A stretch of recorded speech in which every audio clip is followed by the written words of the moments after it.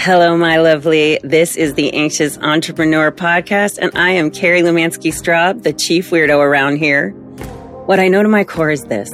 Women with anxiety create some of the most incredible businesses on the internet, and that it also comes with unique challenges. This podcast is designed to give you business mentorship and strategies, plus anxiety tips and tools as well. I'm just like you, and I have so much to teach you.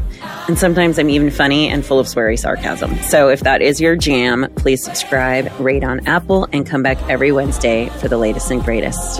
Now let's get to the show. Hello, my lovely. How are you today? I hope you are having a good day so far. I know I start every single episode the same way because I'm always wondering how you are. So it is so good to be back with you today. And what's so funny about this episode and the discussion I want to have with you is I've realized that I have never in this podcast distinguished the difference between anxiety and high functioning anxiety. The words are not interchangeable necessarily. They share similar traits at times, but they are two completely different things. And I'm like, I need to tell my lady squad the difference, what the difference is between these two. So the discussion we're going to have today is going to be about each one and how they look in 5 different areas of life. So why don't we just get to it? The first one is the level of functioning. So as far as level of functioning, if you have anxiety, which is the diagnosis of anxiety, you might struggle with daily tasks and responsibilities because of symptoms, and it can lead to difficulty in maintaining personal relationships, careers, and other aspects of your day-to-day life. So that is anxiety as the diagnosis. High functioning anxiety is different. In this area, those with high functioning anxiety will often appear to be very successful, extremely well adjusted, and as if they are able to manage their daily responsibilities, their day-to-day tasks, despite their anxiety. And here's an interesting one for us entrepreneurs who have high functioning anxiety, is that this anxiety may even drive us to be overachievers in certain areas. Does that resonate with you at all? One or the other of these things is going to resonate more with you. So you're going to understand more which, I guess, camp you fall into. So the number 2 area that I wanted to point out and talk about is the visibility of symptoms. With standard anxiety, the symptoms are things like excessive worry, irritability, restlessness, but these things are more apparent to other people. People on the outside can see how this looks, how it manifests in you. They literally can tell that you are having anxiety. But with high functioning anxiety, the difference is that the symptoms are often hidden, or as women, we internalize them. And it makes it difficult for others to recognize that we're in a struggle. So we're also hyper independent, which means we will not ask for help. I think I said it in an interview that I did that I would rather, at certain points in my life, I'd rather run a untrained for marathon than ask for help at certain points in my life. That's how hard it can be for people with high functioning anxiety to ask for help, because we think that if we ask for help, that means something's wrong with us, right? So that is the difference in the visibility of the symptoms. The third area is coping mechanisms. What are the difference between the coping mechanisms of standard anxiety as compared to what is considered high functioning anxiety? And before I continue on, high functioning anxiety can come from several different things. It doesn't necessarily only come from anxiety or a history of anxiety in your household. It can come from ADHD. There's high functioning ADHD, and high functioning anxiety can definitely be part of that. You can have trauma as a child, and that can cause this high functioning ADHD or high functioning need to succeed, to be perfect, to fit in, to make it sure everything looks good. You may have been a more shy or quiet child. And there are other elements that come to play when high functioning anxiety is at play. So know that high functioning anxiety isn't it isn't a medical diagnosis like anxiety is. It is a series and a set of traits that are recognized by therapists, even though it's not in the diagnostic manual, that this is very real. And this happens to a lot of people, and women especially, because we internalize the shit out of it. That's the difference, is that is not easily seen on the outside. So I wanted to give that little caveat before I continued on. So coping mechanisms. So the difference between the standard anxiety and high functioning is that people with anxiety might employ various coping mechanisms, and some of which can be very unhealthy, such as avoidance, substance abuse, isolation, just not wanting to be around people in general, hiding from whatever is going on so that they don't have to deal with it. That way they don't have to cope with it. Not coping with something is a coping mechanism. So I'm not laughing because it's funny. I'm laughing because it's true. And with high functioning anxiety, individuals will develop coping strategies that allow them to still maintain their high level of functionality. But it looks more like excessive planning, over preparation, perfectionism. And these strategies will take a toll on mental health overall. Because as we've talked about many times, perfectionism isn't real. It is a unattainable goal. And it is a way also that leads to procrastination, because if perfection isn't real and we're trying to be perfect, that means it won't get done, whatever it is we want to do. So that means we're procrastinating by utilizing perfectionism. Does that make sense? So sometimes people with high functioning anxiety will show up 2.5 hours early to something because they want to make sure that nothing gets in the way. No, they are perfectly on time. They'll arrive at the airport 10 hours before they need to be there. And I know that sounds funny, but I'm literally not joking. They will show up excessively early. And what happens is that's a leak of time. So even though they're trying to be functioning and trying to run things smoothly, that's a humongous time leak, especially if you have a lot of different places to be and you're showing up 2 hours early here and 2 hours early there. Think about all the time that you're losing in that high functioning anxiety because of that issue. It's not right. It's not wrong. It's just something I want to point out, because it might not be something you've thought of, that you're leaking your precious time, and time is something we cannot get back. So trying to find a different way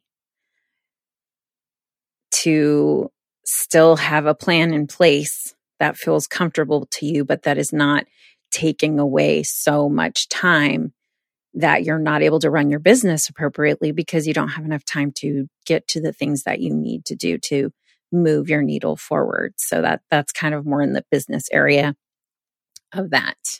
So doing these things, the excessive planning and the perfectionism and the over prepping, it really does take a toll on your brain. It's exhausting having to plan so much and be so prepared for things that may never even come to fruition. So I just wanted to point that out, that it can take a toll on your on your mental health as a whole, because we are talking about whole humans here. You are a whole human with many different parts and facets. And one of those facets is your mental health. We all have mental health. Some have mental health issues, but mental health is a part of everybody's life. Okay, on to the next. Perception by others. So one of the things that people with anxiety and high functioning anxiety worry about is what other people think of them. Now, I would say a lot of people in life worry about what people think of them. Are they judging me? Why are they looking at me like that? Oh my gosh, I just said something. I bet you they think I'm stupid. Like, we're very highly critical of ourselves, and we have low compassion for ourselves and high compassion for others. And we need to create some equity there. We need to create more self-compassion, and not less compassion for others, but just be as compassionate towards ourselves as we would be towards someone else. That's just a little side tip from your favorite coach and mentor here. But the perception by others of people with anxiety, they might notice the impact of anxiety on your life, and they'll recognize that you're struggling. It'll be written on your face. It'll be very apparent that something is happening inside of you and you can't hide it. It's out there. There's no poker face for that. With high functioning anxiety, due to the outward appearance of success, individuals with high functioning anxiety may not receive the same level of understanding, the same level of support, or even empathy from other people, because they do not recognize the depth of the struggle that you are having inside of your mind. Why? Because you don't show it outwardly.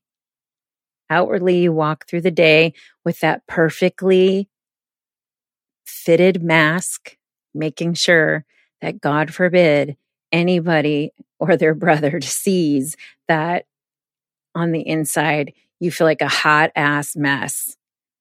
You do not want anyone to see that. You want people to continue to believe that you are high functioning.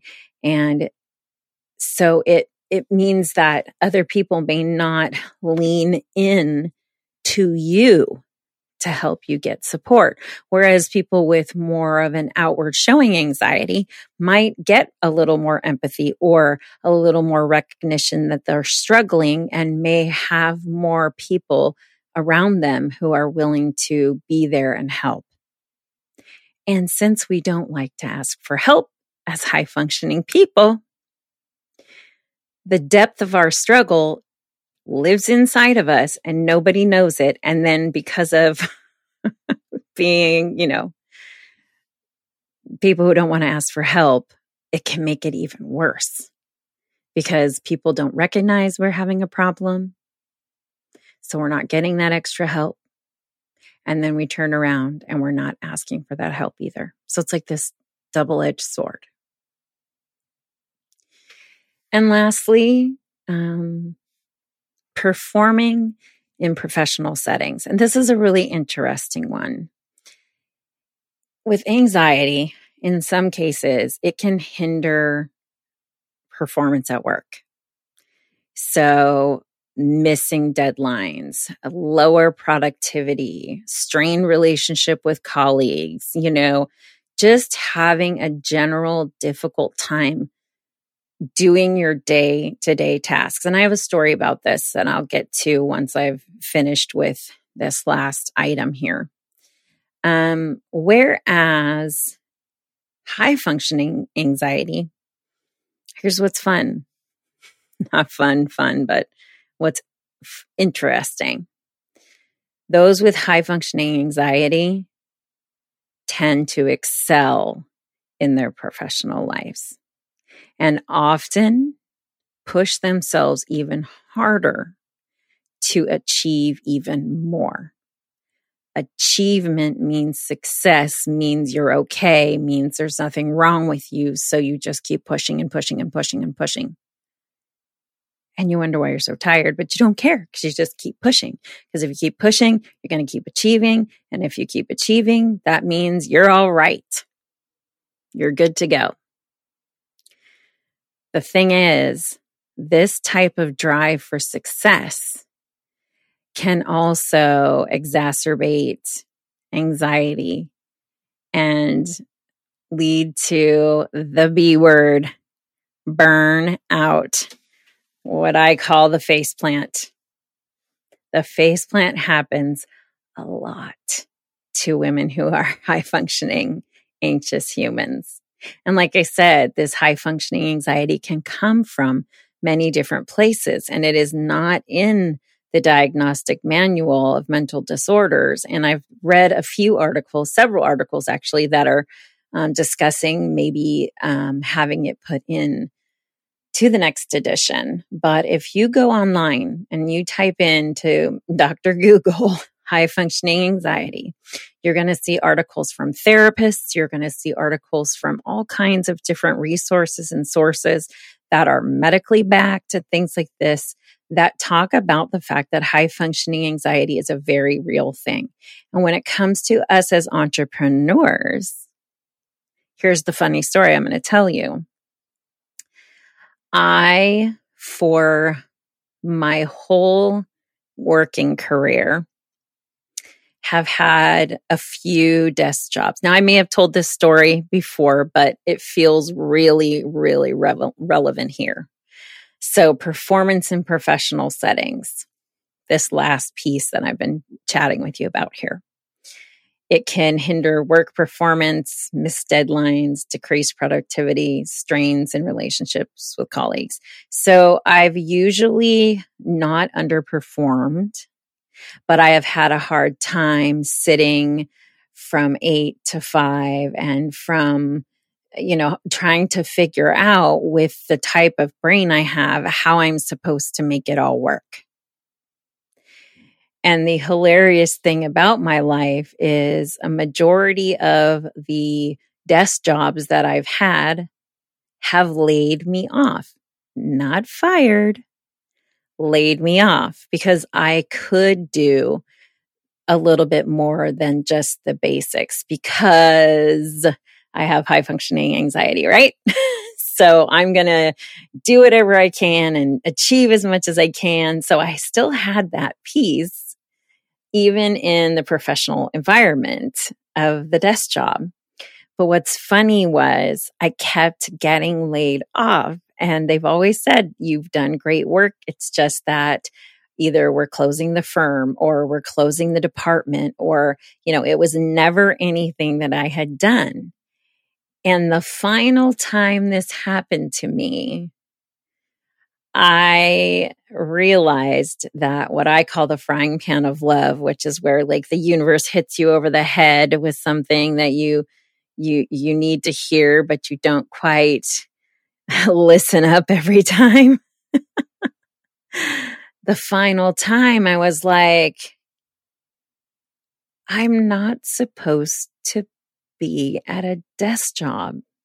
I'm supposed to create a life that works for my brain, that also brings me in income, but also creates the kind of impact that I want to have in the world. And I did not feel like I could create impact by sitting and being somebody who helped in the hearing aid department of CVS. I had so much more to give, to share with women. And I also knew that mental health had to be an aspect. And I didn't know at the time how that was all going to work out. But that's what makes me a different coach and mentor than all the rest. And I just recently did an episode talking about the difference between a coach and a mentor. Coach is someone who sits and listens and holds space. Mentor is somebody who gives you, helps you with ideas, leads you in the right direction, helps you with networking, things like that. My coaching, I do both. Some days someone will come in and the last thing they want to do is talk about business. They need to talk about something else. It's their time. It's their session. I'll do whatever they need. If they need space to be held, I will do it. If they need to know 4 different VAs they can interview, I can find those. So I have this double set of qualifications. I am certified as a life coach, actually. And I utilize both things in my coaching and mentorship. But what I want you to know is that I work with women with anxiety and high functioning anxiety. High functioning anxiety tends to be my specialty because that is more of where I have functioned from. But there have been times where I've had more of my standard anxiety just show up, that feeling of like outwardly not able to hold it in. And one more interesting thing about people with high functioning anxiety, and this was something I learned when I was doing some market research one time. Somebody who is very successful said something, and I was kind of shook because I was like, wow, I would not have even thought of that specific thing. That's why I do market research. And what they said was they feared losing their anxiousness because that's part of what helps them stay successful. Isn't that wild? So we don't want to lose that drive. We don't want to lose that desire to achieve and to be the best that we can. But the reason I became the kind of coach I did was because nobody else is putting mental health first. When I help you build your business, mental health is the number one top piece. I can give you all of the information and everything that you need and point you in all the right directions for you to grow that business and for you to take it to another level and still keep your sanity. It doesn't have to be hustle, hustle, hustle culture. You can have time back and more money and impact. That is a real thing. And it is not only possible, I've watched it happen over and over and over again. So I wanted to just share the difference between these two things because I couldn't believe that I literally have not shared the difference between these two things and felt that it was critical at this point that I do that so that you know what each one looks like. You know maybe where you fall. You may have anxiety and not even realize it. I had a friend who heard me speaking about anxiety and realized, oh my gosh, that's me. Went to her doctor and her doctor was like, yeah, no, it's not supposed to be this way 24/7, 365. And she got help. That's why I talk about it. That's why I'm carrying out loud. That's why I'm open. That's why I will tell you anything when it comes to my mental health. And I will be fully transparent and tell you the ways that I can help you be better inside of your head and treat yourself better, because then you will have more impact. And that income comes along with impact. And with that, we are done for the day. I hope that you loved this episode. If you loved this topic, I would love for you to take a screenshot and post it to your Instagram stories and talk about what you loved about it. Share so that other women like you who are in business who may not know about this podcast may find it and find something that is great about it for them. So I appreciate that so much when you take the time to do that. And I just wanted you to know that I see you, I love you, and I'm rooting for you always. And you are my favorite weirdos. So have the best day. Bye. Wow, you're here at the outro. Thank you so much for listening to another episode of The Anxious Entrepreneur. I appreciate you so much. And if you have a question or there's something you heard today that really struck a chord about this episode, shoot me a DM on Instagram or send a message through my website. It's listed in the show notes. Also, if you are loving this podcast, can you please leave me a little love note on Apple in the form of a review and a 5-star rating? It's just a little bit to ask. It'll help me get this podcast out to more women who are just like us. Be sure to subscribe, like, and share, and all that jazz. And I'm so happy that you came today. I cannot wait for you to come back each week for a brand new episode. See you next time. Bye.